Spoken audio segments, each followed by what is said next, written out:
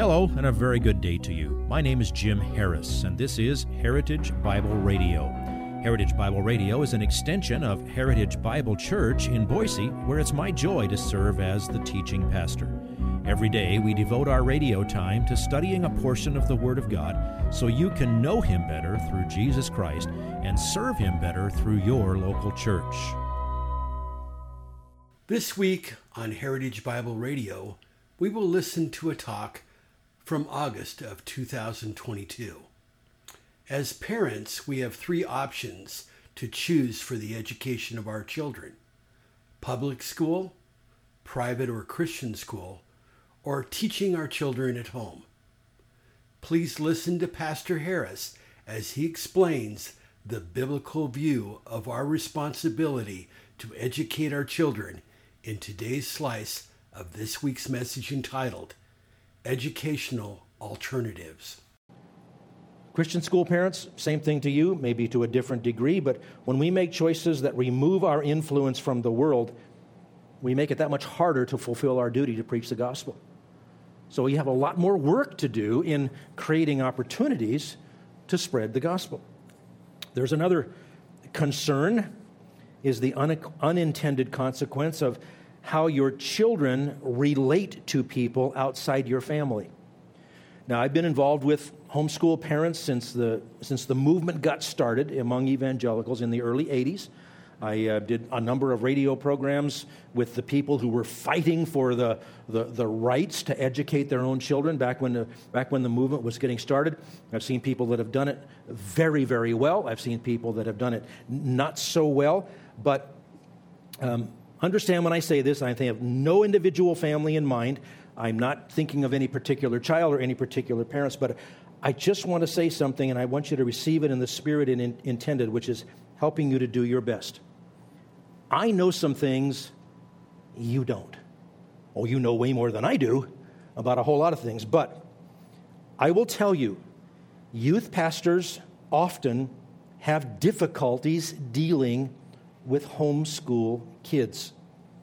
If what you're doing is successful, if it's meeting the goal, your kids should rise as the cream of the crop to be spiritual leaders of their peers in youth ministry.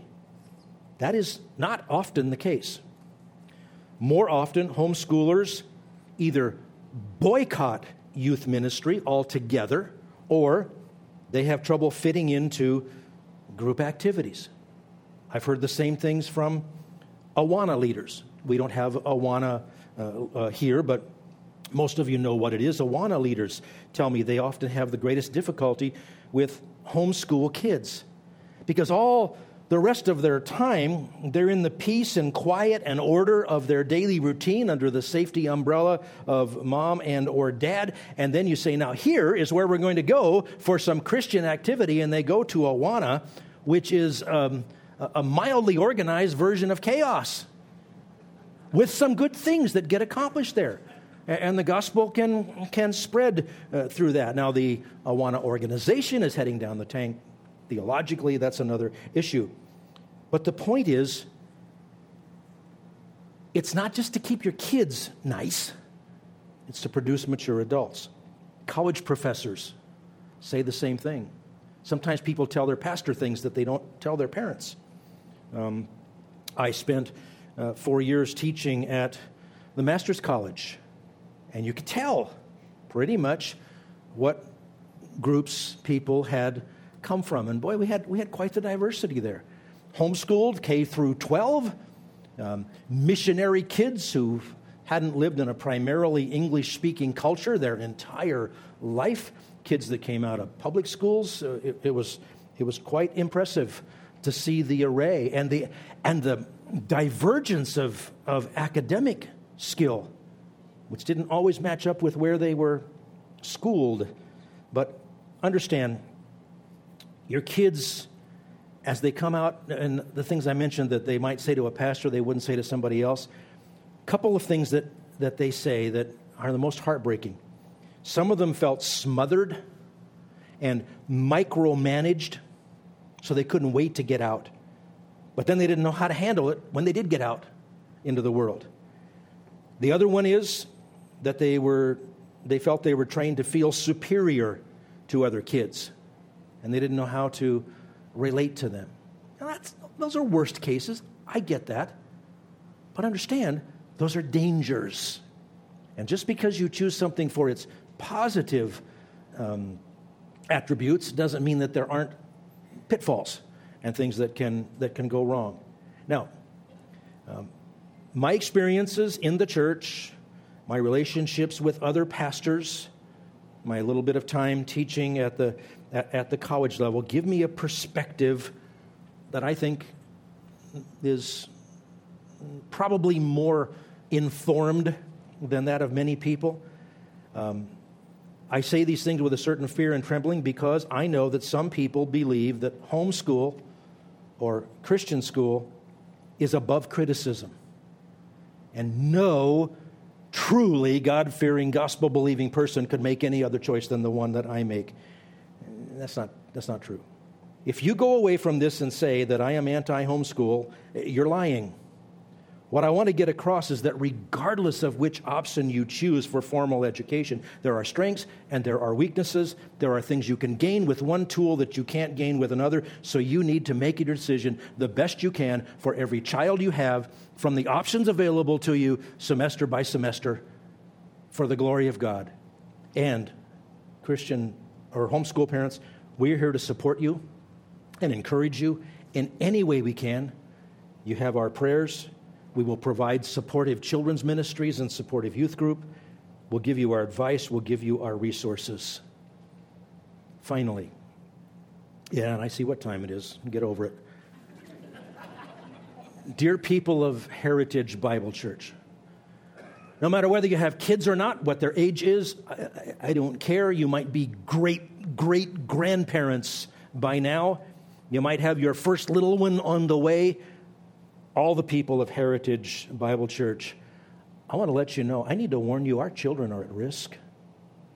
And so I want to say this: support and encourage each other.